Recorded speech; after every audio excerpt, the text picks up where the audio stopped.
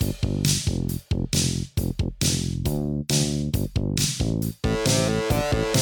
got you into a Remington party. What's my thanks? It's on the hallway carpet. I got paid in puke. Lick it up, baby.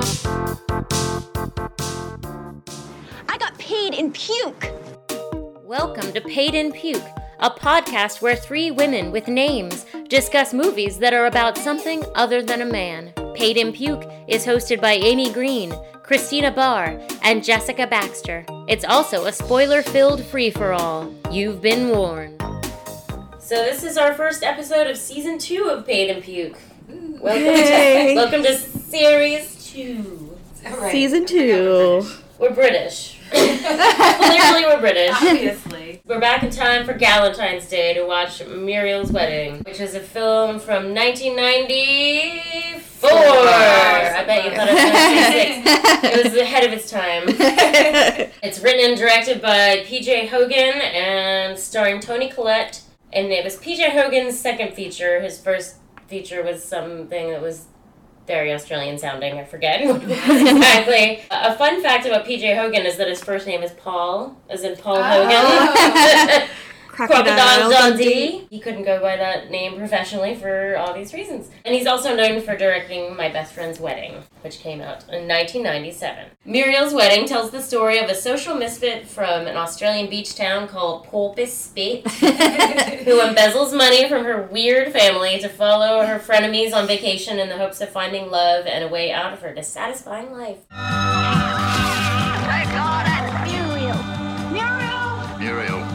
Muriel. Are you Muriel Heslop? No. Muriel Heslop had a dream. Looks like I'm next. To get married. Only one thing stood in her way. No one's ever going to marry you. You've never even had a boyfriend. Muriel's on the dole. You never wear the right clothes. You mental case! You keep away from us! Reality. Then one day, Muriel met Rhonda. Rhonda changed my life. Stick your drink up your ass, Tanya. I would rather swallow razor blades than drink with you. Oh, by the way, I'm not alone. I'm with Muriel. Who showed her that dreams can come true. And that anything can happen. This is my new life. I'm a new person. You're coming back to Porpoise Spit with me. I can't go back. I'm a new person. You're a thief. Are you on the run from the law? You're terrible, Muriel. You're invited to the wedding of the year, Muriel's wedding. Sophie Lee. I'm a bride. Matt Day. Parking inspector. Bill Hunter. I'm unemployed. Chris Haywood. Mario? Daniel LePayne. Rachel Griffiths. Have you been in a coma? And Toni Collette as Muriel. Or is it Mariel? Muriel's Wedding. Muriel. You're beautiful. Success is the best revenge. I had never seen this movie before. I thought I had for some reason. I'm not sure why. I thought maybe I had, maybe just because I've heard so many people talk about it. And because it has some similar thematic things to Priscilla, Queen of the Desert, which I really love and have seen many times. And you guys have seen it. Yeah. And yes, that's right. Bill Hislop. Right. Bill the battler. Yeah. He's a little Aussie battler. Yeah. Sorry, not sorry for our bad Australian accents, which will certainly pepper this entire episode. It's happening. Buckle in. You guys have seen it many times. Oh my gosh, yes. It's my favorite movie of all time, I would say. I have it memorized. It's definitely the movie I saw the most times in the theater. I saw it at least 8 times in the theater. Wow. Yeah, guys. That's a lot. Yeah. Not a lot of flex, but That's impressive. Yeah, I saw it like maybe 4 times in the theater. Well, I used to save my movie ticket stubs, and I've tried to find them, but I guess I must have gotten rid of them. Yeah, my friends and I loved seeing this movie and would quote it all the time in high school and beyond. I never get tired of watching it. I love it. Yeah, I had a really good time.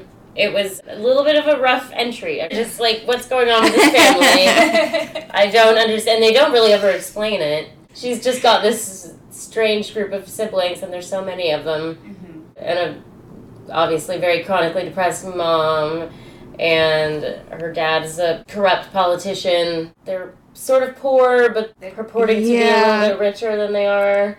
I think they're, like the porpoise spit, the dad is like this sort of big fish in a small pond type guy, and I think he's just basically a narcissist. There's just a lot of stuff going on with him. The mom is just chronically depressed, being like slowly ground to dust by the father, and the kids, they're losers to him. The dad is also very obviously having an affair. Yeah. What a coincidence.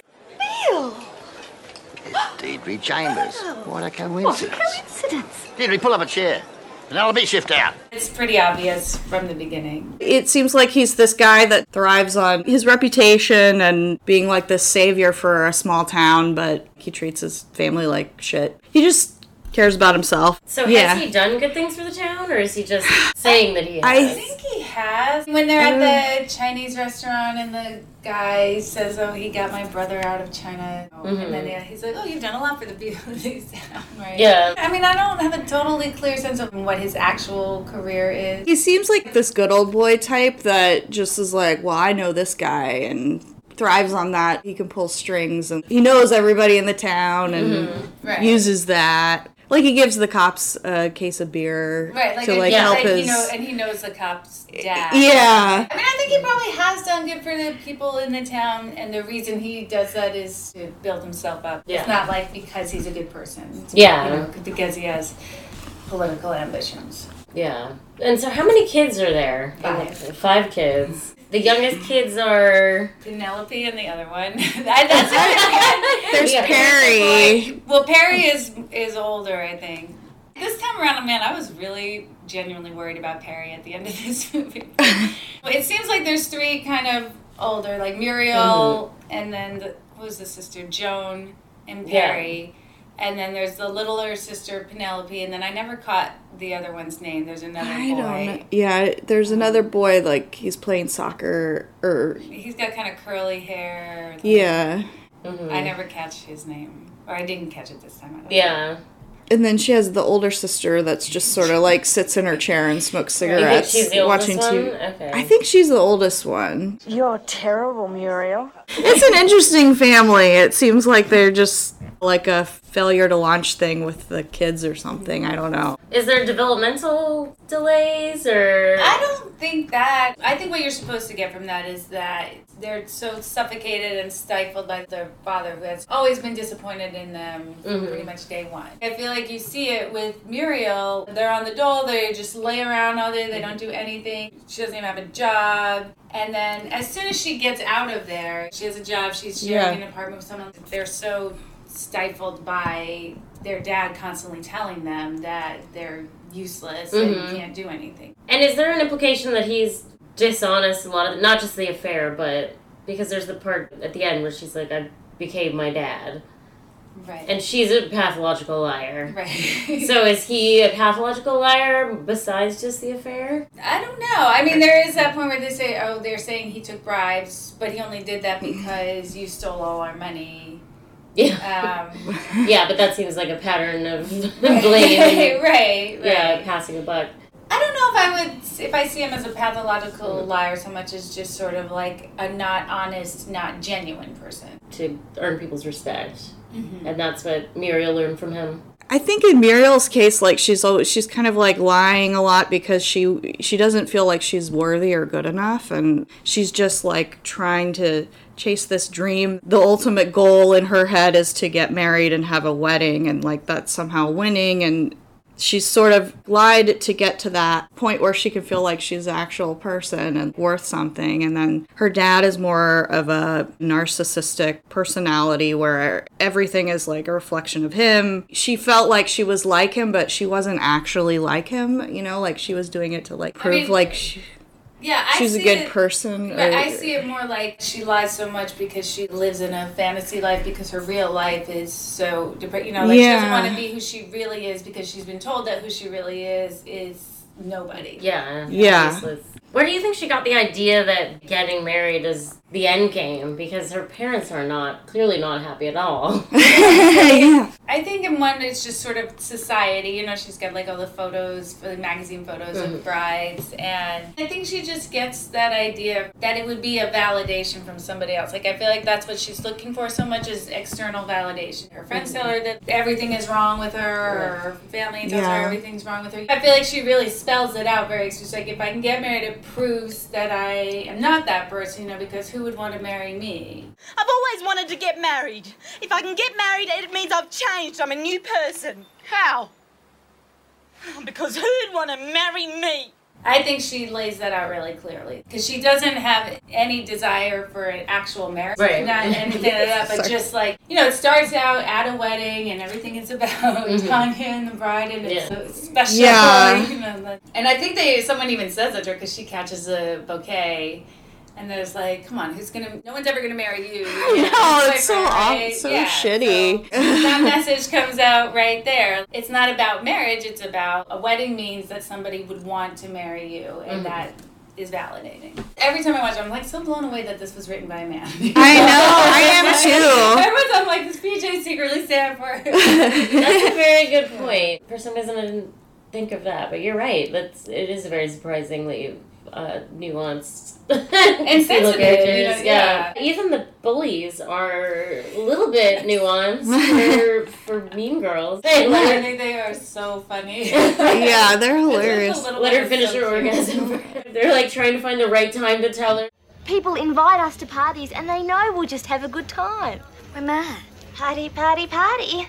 That's our image. You know what I mean. We're mad. We don't want you hanging around us anymore. She's like, you've got to find friends on your own level. Oh, God. Like that joke. He's up on my level. Yeah. I'm so lucky.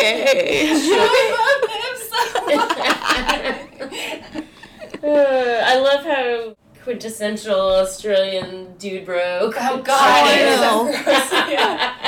If you said draw an Australian surfer guy, that's what he would be. Long curly That's pretty great. And you know, another movie where like most of the men are not well developed at all. They're mostly just scenery or props. The only really well developed men are her dad and the swimmer. Right. What's his name? David Van Arkel. It was like a joke that I didn't get it at first. Somebody had to explain to me because I didn't know chook was chicken or something, and like and so like the joke where like you're married to turkey, and she's like, no, it's chook. Married?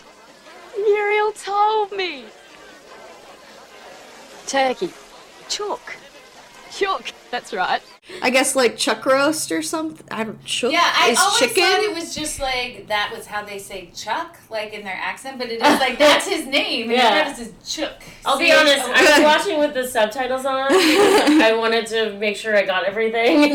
And that's how I knew that his name was Chook, because I could see it spelled out. But yeah, I probably would have thought it was Chuck or... I know, I thought it was Chuck too. Yeah. That makes sense, because I did always wonder why she says turkey. Yeah. I wonder how many other things like that are in there that are just very Australian specific that you just kind of gloss over. I did notice later on her dad refers to a chook raffle. Yeah. And then I was like, note to self, look up what chook means, but then I didn't. So I'm glad that you knew what it was. Because I was like, chook raffle, that guy. What does that mean? Yeah. Even that guy she meets in the video store is not well developed. He's just... Right. Yeah. kind of a dweeb. And I've got to say, I was so stressed out when he opened the beanbag jar. I know. That was... You know, like a mess. Oh my god. And I've dealt with beanbag mess before. Yeah. And every one of those little fucking balls has static cling on it. Yeah, they stick to everything. It sticks to everything. You can't even put it in a bag. It starts flying out. It's just, oh my god. It's just like, no! I just love her laughter in that whole scene. Oh gosh, she was so funny.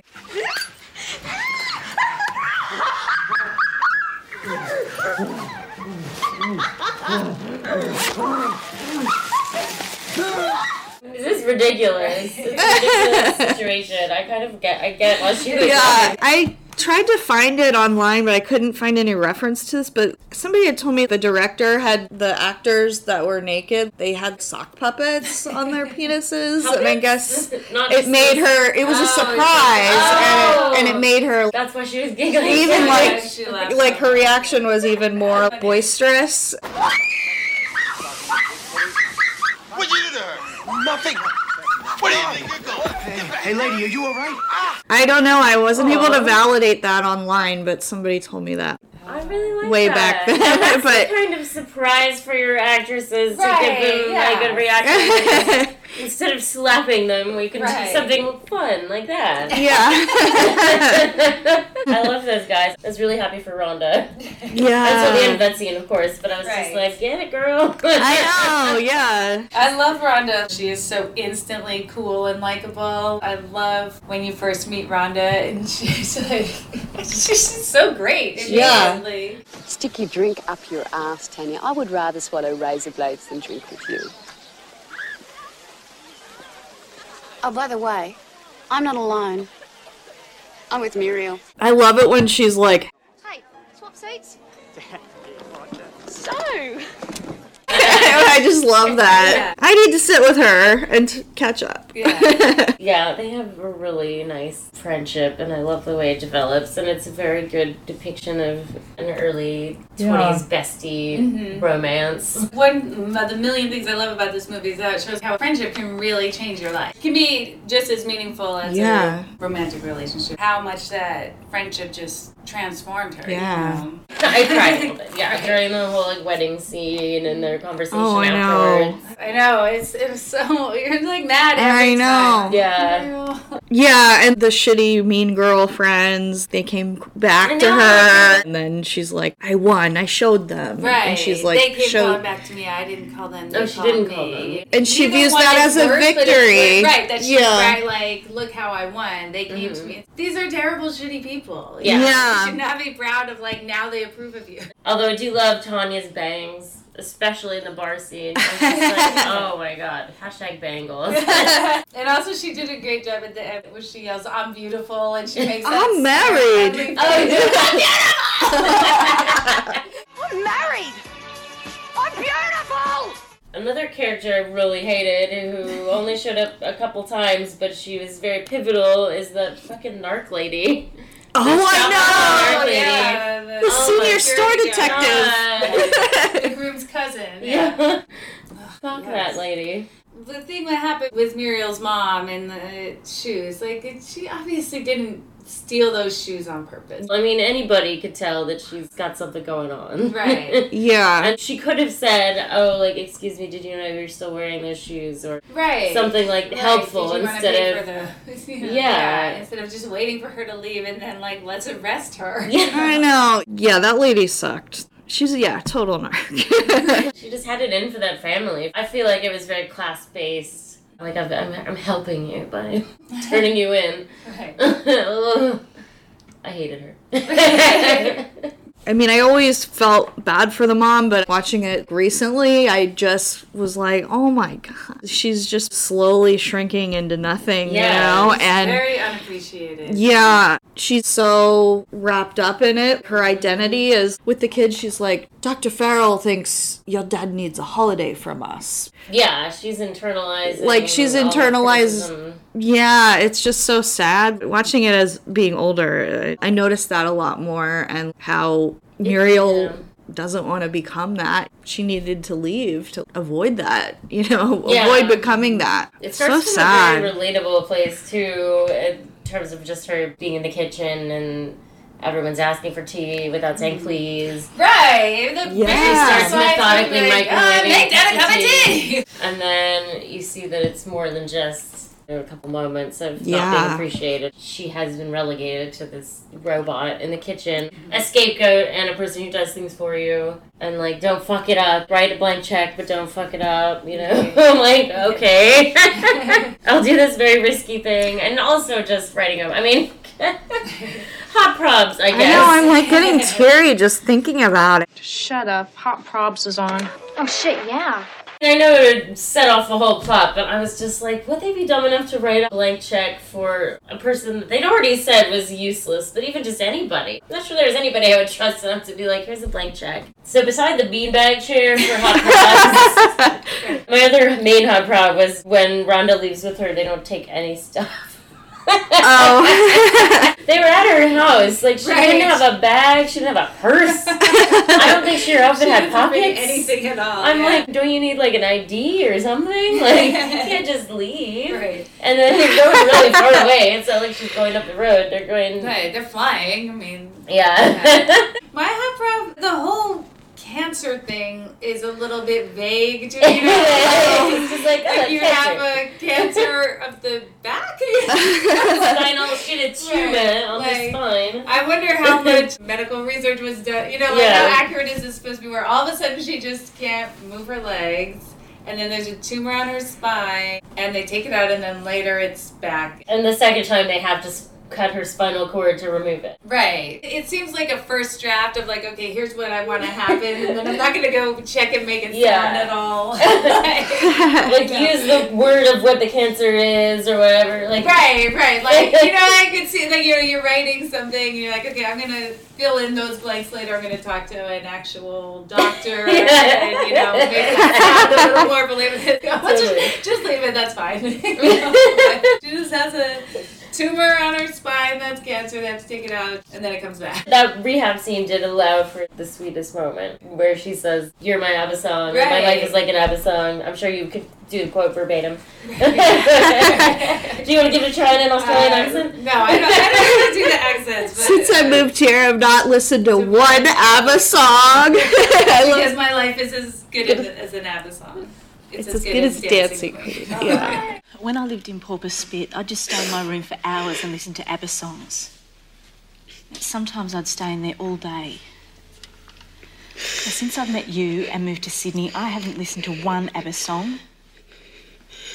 It's because now my life's as good as an ABBA song. It's as good as Dancing Queen. Aw, it's so sweet. And another little hot problem, like, Rhonda is so great. Why doesn't she have any other friends? That she had to move back to Porpoise Spit because she needed Muriel. She couldn't pay the rent by herself. She couldn't do the shopping. What was she doing before she and Muriel moved in together? Because I thought she was already living in Sydney. I think she was. Right. Yeah. And she was making enough that she could go on vacation to Hibiscus Island. Which is apparently very expensive. A $3,000 holiday. Yeah. And that's 1994 money, too. Right. That is a little bit questionable. And now her life totally hinges on Muriel completely. And she's so friendly. Like, I can't imagine that Muriel was the first person she ever approached in that way. Right. How was she living before? There's some blanks that could be filled in. Like, maybe she just had a roommate, but it wasn't someone she was friends with, just a roommate situation or something. Mm-hmm. That is my question, is why she had to move back to Porpoise Spit because Muriel left and she couldn't take care of things on her own. But what was going on before that? Yeah. But you're right, it seemed like she didn't even know one other person. Next call. There's so many good lines in this. I've already started underlining meaningful passages in her copy of Moby Dick, if you know what I mean. I loved the Bryce. Take a look at that dry cleaner. And they have the jobs that are across the street from each other, and they're looking, what do you think of this dry cleaners? She's like, that's great. That is really cute. Yeah. I don't know how they set that up, but... I think my favorite line is when she asks the guy, "Are you black?" It's so unexpected and out there. Well, just as the South Africans seem to be doing the right thing by the blacks, the police opened fire on a black soccer club, and that is bad news for David. Are you black? She's not following his story at all. I know, she totally is acting like, oh yeah, I know exactly. Sure. South African. I know why this would lead to. She's like, oh, that is bad news for David. Are you black? I love their goodbyes to everything in the town. Like, bye, Mall. Bye, straight. Anybody could be that guy. Bye, Mall. Night is young and the music's Goodbye, Beach. Goodbye, tourists. Bye, Plaza. Goodbye, Surplus. See you, Surfies. See you, high rises. Bye, Buckwall. Yeah, I do love that too. As a person who was jubilantly left to town. Smell you later. And then also at the end when Tanya is talking about Chuck got arrested, they've accused him of raping a Japanese tourist, which is ridiculous. He hates the Japanese. Oh my God. They've accused him of raping a Japanese tourist, which is ridiculous. Chuck hates the Japanese. Oh my God. Oh God. That feels real. There is such weird casual racism in Australian culture. Right, like that kind of logic of like he wouldn't commit a crime against someone, he hates those people. Oh my God. He wouldn't commit a crime of hate. Right. I do like how they just kept saying how she couldn't type. Aww. It was like the worst thing in the world is you can't type.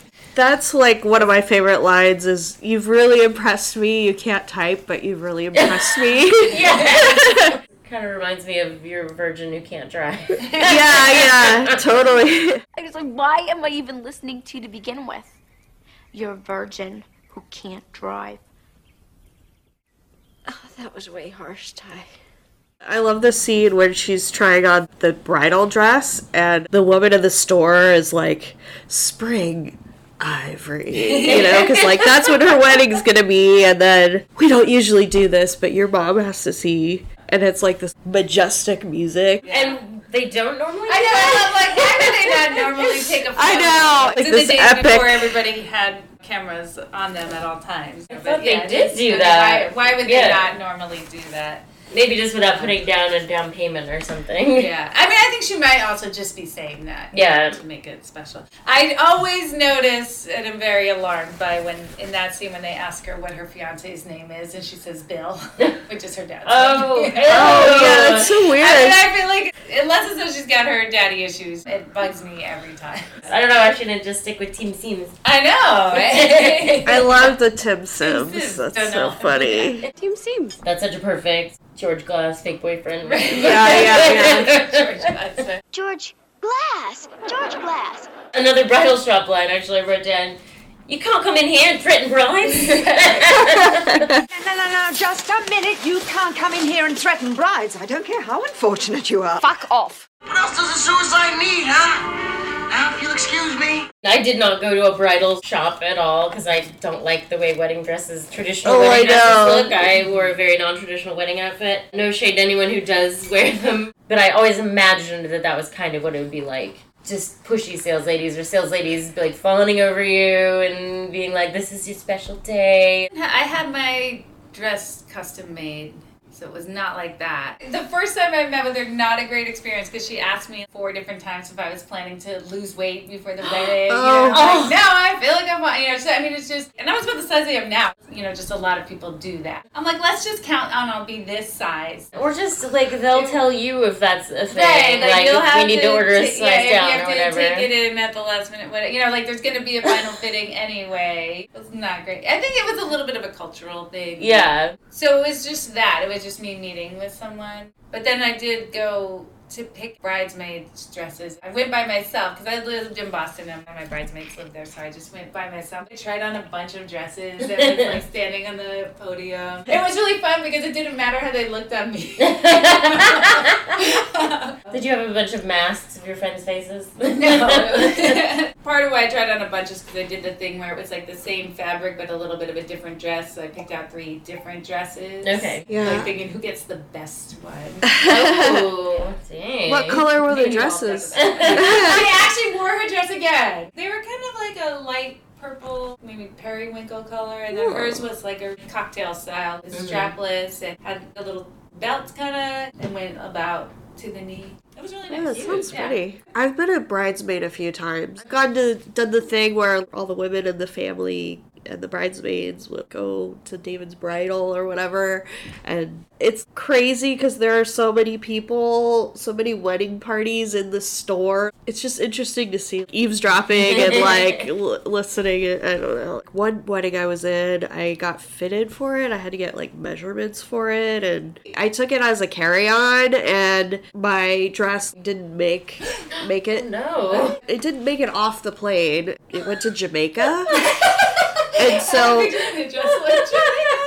Yeah, so like my bridesmaid's dress went to Jamaica. My cousin's fiance, he dropped me off at the mall in Boston, and I'm just like, I'll try to find something. It was like this midnight blue satin dress, and I found like a black dress. It's just not easy to find that shit off the rack the day before the wedding. But JetBlue did refund me for everything I had to buy. Oh, that's good. They did? That's Nice. I sent them an angry tweet, but they didn't reply to me, so I was a little bitter about that. But yeah, I know it worked out. Rich had a best man and 3 groomsmen, and then I had a best man. My friend James was my best man, so they all went together to like rent tuxes, and they said that was like a really fun day. It was in Portland, so they just went a couple days before. They were getting drinks and everyone getting measured and trying stuff on. That sounds fun. Yeah. Was it like That's an Carrie? James would be like, I don't have a tuxedo body. We weren't going to even have a ceremony. It was just for the parents. It's basically our college besties. Very simple. Oh, so it was, I mean, it remember ended that. up being really cute, but Yeah. it was just like, we definitely would have just done a courthouse, whatever. And then the party. The party we were doing no matter what. But yeah, I didn't want to bother with all the... Again, no shade to anybody who wants to do all that, but I'm not into that. I'm all about get to the party. Let's get to the party with as little work as possible. I bought stuff online. I'm sure those websites don't even exist anymore. They were basically just like goth boutique. I pieced together a bodice and tulle. Like my skirt was like a big black poofy tulle. And a red corset top. Oh, nice. I wish you had known my brother back in the day, because he and Erica, his wife, they had a shop on eBay called Goblin Market. Ooh, wow. Goblin Market. Yeah. That It was sounds like cool. in the very beginning of eBay. That does sound right up my alley.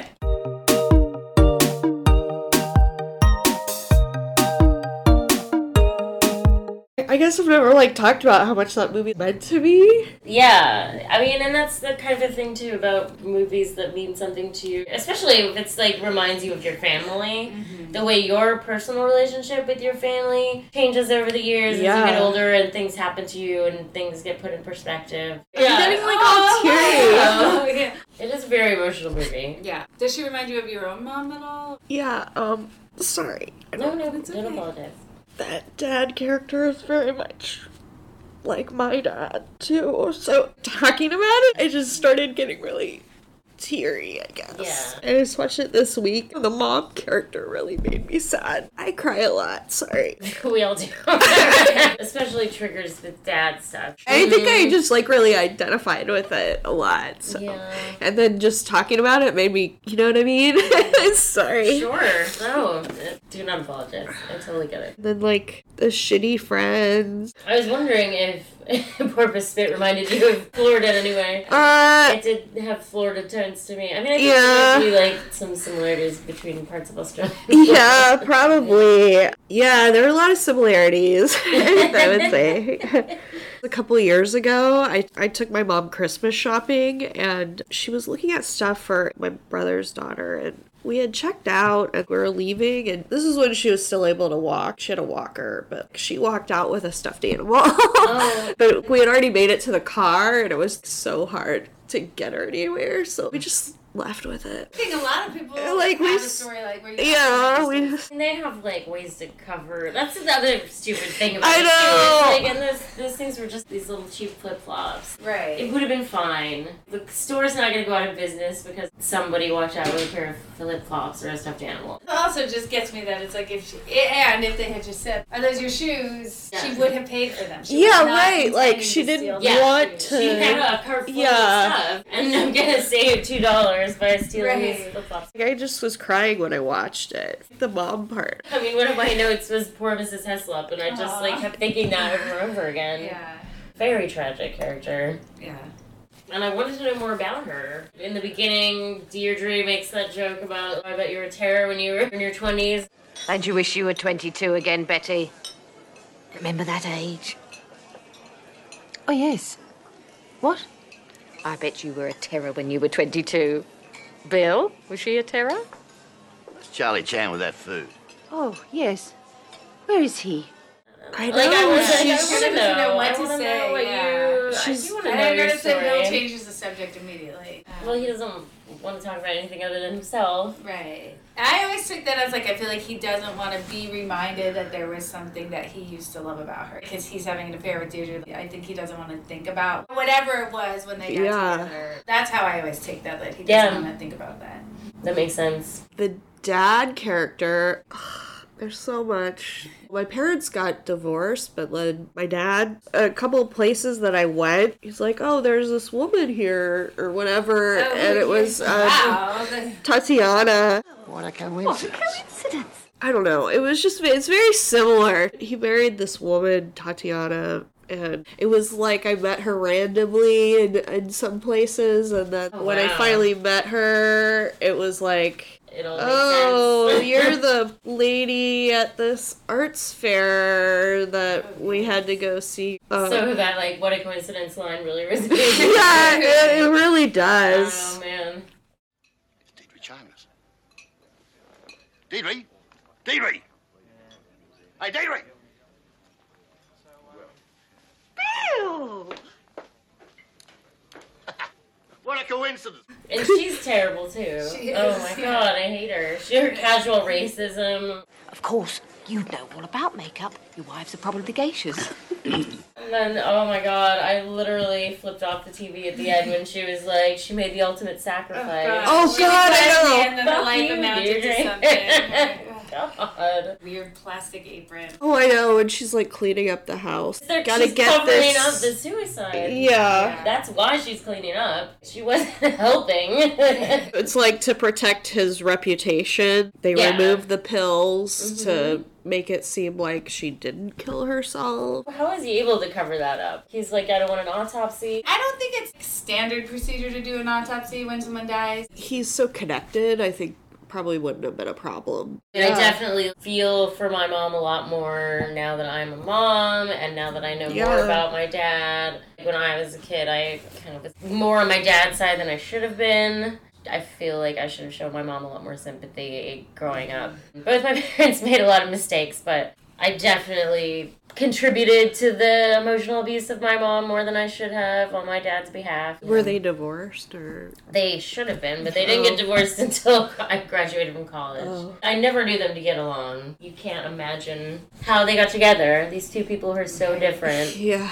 Like what drew them together, and it was a very long time before I could see what it was that brought them together in the first place. And they just changed way too much and grew apart, but then stayed together for the kids, I guess. And not really realizing that is. Yeah. It's not always better for the kids. The kids end up just seeing two very unhappy people forced to live together. That's not really good for you. It's so impressive that you have such a functional marriage. I marvel at it all the time. It blows my mind on a daily basis. I'm so lucky that I found my husband. I love him so much. I've thought about this before, but this movie made me think again about, can you be a good dad if you're a bad husband? I don't know if you can. I think it's a big part of it. You can be a good dad and not be married to someone, but can you be a good dad and be married to your kid's mom and treat her like shit? I feel like that's an interesting... That's not being a good dad. Yeah. I loved that Mrs. Heslop burned the garden before she... that rage of just like, burn it down. This time around, I'm like very worried for Perry. Well, she burned it because she got tired of waiting for Perry to blow it. And then the last interaction she has with anyone, she's so angry and so upset. Perry is the one who's right there. Like, she would be addressing it to anyone. Get out, you're an embarrassment to your brother. And he says, you're the embarrassment. And that's the last thing he says to her. You know? Yeah, that was so gut-wrenching. I know. The last time you see him, he's just slumped in that chair. Right. Just reconciling everything. And I think you're right He to was be worried about already in him. a bad place, and then it's like... When Muriel comes home, the kids are all just sort of adrift. The older sister's like, what am I going to do without her? And she's been almost invisible in the background the whole movie, and now she's gone. And they're finally realizing, like, how important she was. Again, I'm like so blown away that this man wrote this movie that way. But, you know, that's another thing is how so much in a family, how a woman's work is just invisible. They're really going to see how much she did for them that they never saw because she's gone now. You know? And not just the physical work of making tea, but also the emotional work of keeping everybody together. Yeah. They're going to see the behind-the-scenes stuff, and it's going to hit them really hard. Right. She was like the ref. And they were annoyed by it, but I think it did help that she would be there to be like, everybody, you know, calm down, or think of what your father has to do, or think of this or that, or just putting things in perspective. One of the most tragic figures I've seen in a movie. It's really well written. I had read his sister actually did write a check and embezzle Oh, it was money. his sister. Yeah, that it was based on his sister. His wife is an Australian filmmaker as well, and she did it. Yeah, she did this movie, Proof, which I want to see now. It's got Russell Crowe and the guy from The Matrix that... I hate Russell Crowe, though. Which guy from The Matrix? The guy with the glasses. Who's a guy that is... The guy with the sunglasses. Hugo Weaving. Yes, that guy. Australian treasure, Hugo Weaving. He's also in Priscilla, Queen of the Desert, and Lord of the Rings. Oh, yeah. Look, he's Lord Elrond. I know she also made How to Make an American Quilt, that movie. Oh, really? Yeah, I think so. Yeah.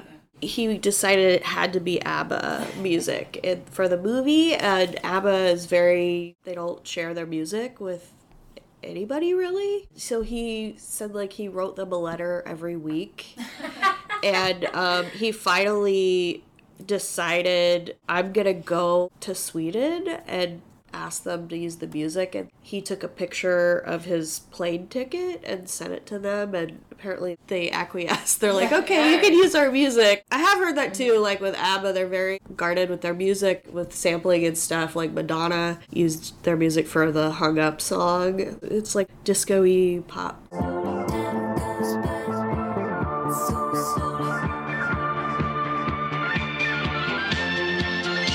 And she, like, wrote them long letters, too.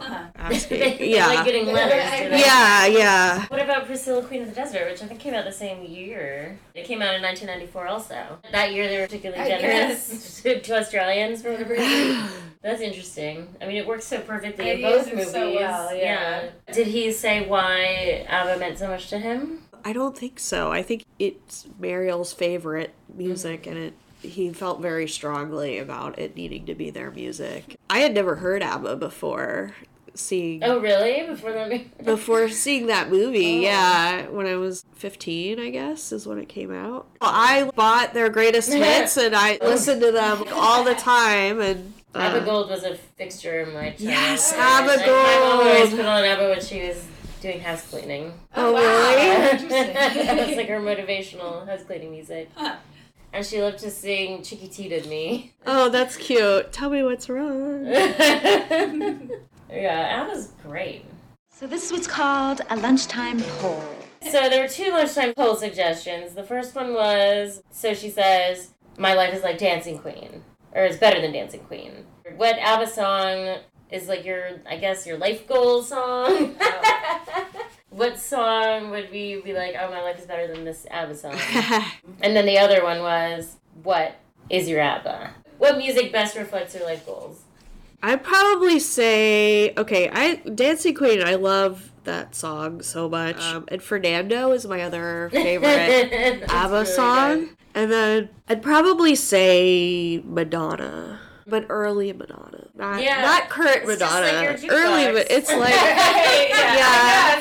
I never get tired of early Madonna. My jukebox band was Oasis, and I love Oasis, and I always feel happy when I hear it. But as far as like a life goals, like way I want to feel about myself, Lizzo. Oh, yes! Lizzo. She's great. I also love that she will say, I don't always feel great about myself, but I try. And I love that too. It's like you don't have to always feel great about yourself. You just have to always try to love yourself. Yeah. And I just love her so much. Have you ever seen that Tiny Desk concert? Yes. Sometimes I just watch it. It's so good. She's so cute as hell. And she's like on this tiny ass desk. And the Saturday Night Live, that was so good. She was really good. And just like the sets of the... I really liked her dancers in that. And her outfits, like her cool steampunk princess dress. Yeah. The second number. Anyway. Well, obviously my artist is Ariana Grande. Yes. Even though it's not what you asked, my life goal song for her is No Tears Left to Cry. Ooh. Yeah. But, you know, I love Ariana Grande, and I love how so much of it is about anxiety and heartbreak, and I just love her. I honestly just feel like I just really love her, and right now my life goal song is No Tears Left to Cry. But for ABBA, probably Dancing Queen. Just that whole spirit of it is that you're having the time of your life. I don't really find anybody can be that guy. That really sums up a lot. You can see why it was so important to use their music. That really sums up the whole movie. It right really there, does. You know, that it's like, I don't really care about the guy or whatever. This is just who I want to be and where I want to be. That's really good. How very. I thought of a couple of other ABBA... Well, I guess it's really just one other person who uses ABBA, which is Steve Coogan. Have you ever seen Alan Partridge? A little His bit. character. A little. So he uses Knowing Me, Knowing You, and his son is named Fernando. His character's son is named Fernando. And his catchphrase is, aha, like, knowing me, knowing you, aha. Knowing me, knowing you. Aha! He loves ABBA. And then I really like the Trip series that he does. Alan Partridge is a character, but then in the Trip series, he plays a version of himself, but he still talks about it. And he has this really great discussion about The Winner Takes It All and how tragic that song is and the backstory of it. And it's just a very good discussion about it. And then they start singing it to each other. The reason that song has so much pain is because he wrote the words for her to sing about their breakup, but he wrote the lyrics from her point of view. I apologize if it makes you feel sad, seeing me so tense. No self-confidence. But you see, the winner takes it all. There's like a lot of levels there, and I just think that's a really beautiful song. Anyway, that was another use of ABBA. Well, and then also aren't those Mamma Mia? Oh, yeah. I never saw them. Maybe it was like after... Oh, the movie Mamma Mia? After this that they were like, maybe we can just give everyone our music? I think that's how they got into pop culture after Muriel's wedding and Priscilla, Queen of the Desert. Yeah, and they had a bit of a revival. And then they wrote... I think the people in the band wrote Mamma Mia, right? Or that's like their musical, I think they did. I mean, it sounds right to me, without looking it up, that they had a lot of input in Mamma Mia. I don't care for Mamma Mia that much. I think the story is just very shoehorned and... Yeah, it's not just that an excuse to have a bunch of ABBA songs. Which we already have. Yeah. Good stories with a lot of heart. It's just like with ABBA songs in them. Like basically My Two Dads, but there's three dads. Yeah. Why can't she find out which one is really her dad? That's like the thing, right? Mm-hmm. And there's three and she doesn't know which one. They just act like genetic testing doesn't exist or something. Yeah. Or like there's a reason they... I forget the reason. But of course, in the end, it's like, I want to have a relationship with all three of you, so it doesn't matter who my real dad is. But maybe you do find out who real... I don't remember. I watched the movie, but I definitely watched Mamma Mia. I don't know. All I remember is that I was like, meh. Yeah, I'd rather watch Priscilla Queen in the Desert. It's definitely my takeaway after I need that. to watch that again. I haven't seen it. I It's love so it long. Yeah. That's a good one. You blow it tonight, girl, and it's keggers with kids all next year. Lucy watched it with me. Oh, did she say how she felt about it? She liked it a lot. I mean, she thought it was so funny. I told her, like, when this movie came out, I related to this so much, and she was very surprised by that. All I remember she really said was that she thought it was so funny, and especially all the stuff with, like, the awful friends. She thought they were, like, such idiots. And that their scenes were so funny. I love, what are you doing here? We're on 10 years honeymoon. Chuck couldn't come. What are they doing here? They're on Tony's honeymoon. Chuck couldn't come. Well, do you ever think what you would say to them if you saw them now? And she's like, they're over there. When Tanya's telling them what happened, when she's like, he couldn't do it, so I noticed there was lipstick on it. On what? It did. That scene is really good. They see each other like, come and have a drink with us. Yeah. If I feel you've changed, I'll tell you. Right. And it's So like... you don't have to feel like you're not good enough for us anymore. Come and have a drink with us. Really? You want to have a drink with me? Well, we can't let you spend the entire holiday alone. We're not in school anymore, Rhonda. You don't have to feel you're not good enough for us now. I don't. If I feel you've changed, I'll tell you. I'm honest. I've had that exact thing happen to me. Oh, really? Going to a bar back home. This girl, Grace, is like, she literally said, like, you can sit here. And it was just like, thank you. So much of this movie, it's my favorite. Yeah.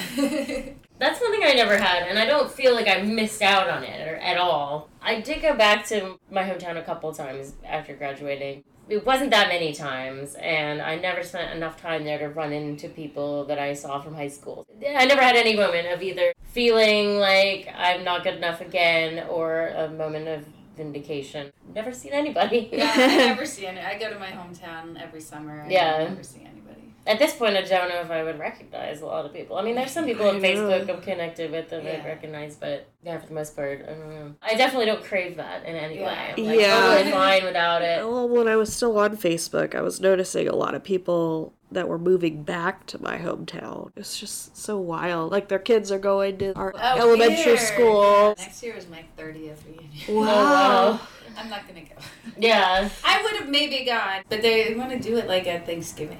I'm not going to fly back east over Thanksgiving. Dumb. Those things I feel like are for the people who still live in that town. Yeah. Right. And I also feel like you have that curiosity of what people look like now or how people turned out or something. But that's what Facebook is for. Exactly. That really is the most genius thing about Facebook. It prevents you from actually having to see any people that you don't want to see. But you can still satisfy your morbid curiosity about them. Yeah. Well, I'm just thinking about Facebook, like being connected to the people that you grew up with, and then you see all these political posts, just like, that's what you think? This is awful. I knew that's what they all thought. They told me at the time. And that's why I was like, bye. Could not wait to get out of here. As far away as I could for a reason. I found my note. I don't know why I had convinced myself that he didn't know anybody. P.J. Hogan based Muriel's personality on himself, so it was based on himself. But I mean, he's still a man. It sounds like a heterosexual, heterosexual man. I guess. So interesting. Yeah, that's really beautiful that he was able to write a very nuanced female character. Yeah. He gender flipped himself. That's so interesting. I would love to know his thought process of why he thought that would play better. Gender flipped? Most movies would be better gender flipped. Yeah, I mean, they often are when you hear that. As we will discuss eventually about Alien. The most famous fact about Alien being that Ripley was written as a man. Did you ever see the TV set? The Jake Kasdan movie? Sounds I familiar. did see it. Hidden Gem. I love that movie. Yes. Her character also in that movie was written as a man. And oh, I didn't know that. Wow. That's just what you do as Sigourney Weaver. I know. She can do anything. She can. She's really great. I found this really good article from The Guardian. I guess they have this series called My First Film, and they had one with P.J. Hogan. He said, I've always said Muriel was me, but in fact the story was inspired by my sister. And then the interview was like, was she still living in Tweed Heads? It says, yes, she and my father had a very stormy relationship. They got her a job selling cosmetics, but she embezzled money from him. Well, never mind. It's exactly forging his signature on the check, and when the shit hit the fan, she disappeared. She was missing for almost a year. And then she finally called me. She'd been living in Sydney for a year with a friend, but was too scared to contact anyone because she'd stolen close to $15,000, and there was no way she could pay it back. I felt it was a good beginning for a story. I had also been toying with this idea for a story of a young girl who longs to get married. And then I put the two together. Anyway, this is a really good article. I got into like a, rat hole reading all the... But he and his wife, they have 4 children, and 2 of their children are autistic. And she had to stop filmmaking. She took care of the kids. And then she sort of had to come back with... I don't know. She's done something recently, but she took quite a bit of years off. There's another good article about that. Did he write that movie after they had kids? I think it was before they had kids. It was his second movie, and they both had some success, so they got money and then had the money to make Muriel's wedding, and then they said they were on a tight schedule to make it because they wanted to get it into the Cannes Film Festival, because if you're an Australian filmmaker and you want your movie to go anywhere, you need to have it in the Cannes Festival. And he talked about how Toni Collette got this 15-minute standing ovation and nobody recognized her because I guess she had lost like 60 pounds. She gained weight for the role and then lost weight, or like she gained weight for the beginning of the like the first part of the movie and then lost weight to film the second part. Or did they do the other way around? Yeah, she gained weight for the movie. Yeah. And then lost it again. Did they film the second part first, maybe?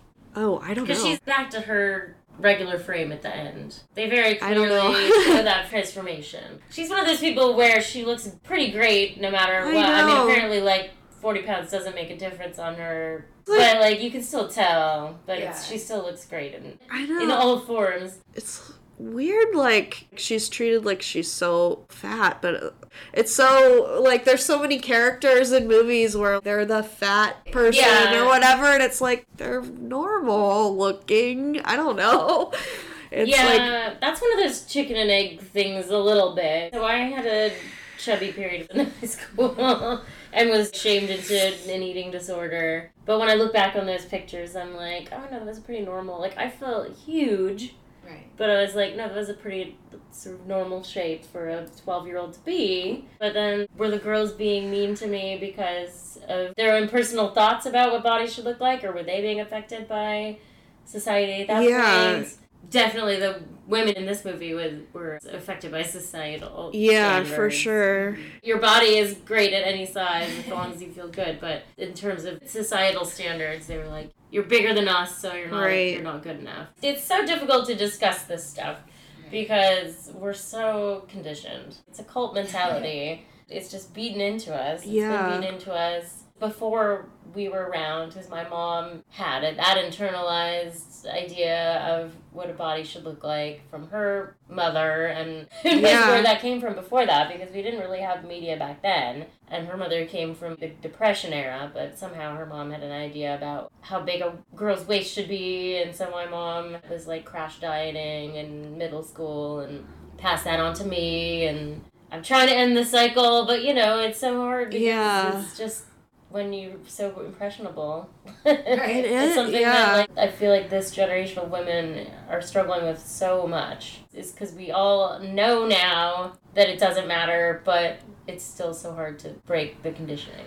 My mom was always so skinny, and when I was in 5th grade, I was taller than her and I weighed more than her, and I felt somehow that was wrong. I'm not supposed to weigh more than my mom or something. And then like in 6th grade, I was pretty chubby in middle school, and I was on the Slim Fast plan when I was 12.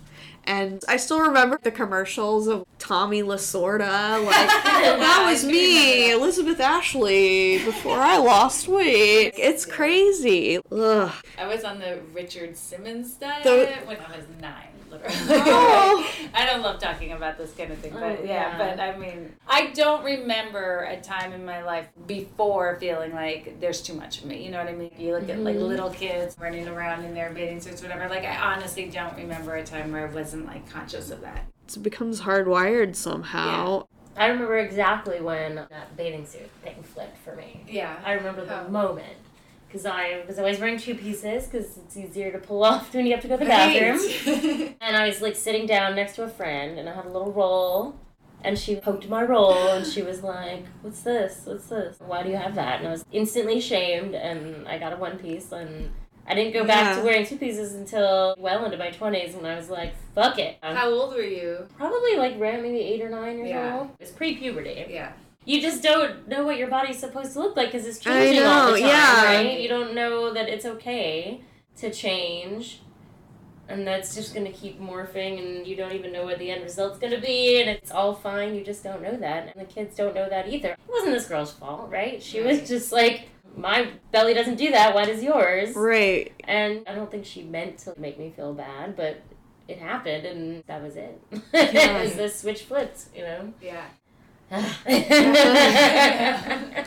So fucked up. I'm trying to tell my daughter, you have to be taller than me. I want you to be taller than me. I want you to be, like, so big and strong. I'm so conscious of not ever saying anything bad about my body in front of her, and I've always been that way. And even when she says stuff to me, like, she'll be like, your butt jiggles. And I'm like, yep, it sure does. Like, even though inside I'm dying.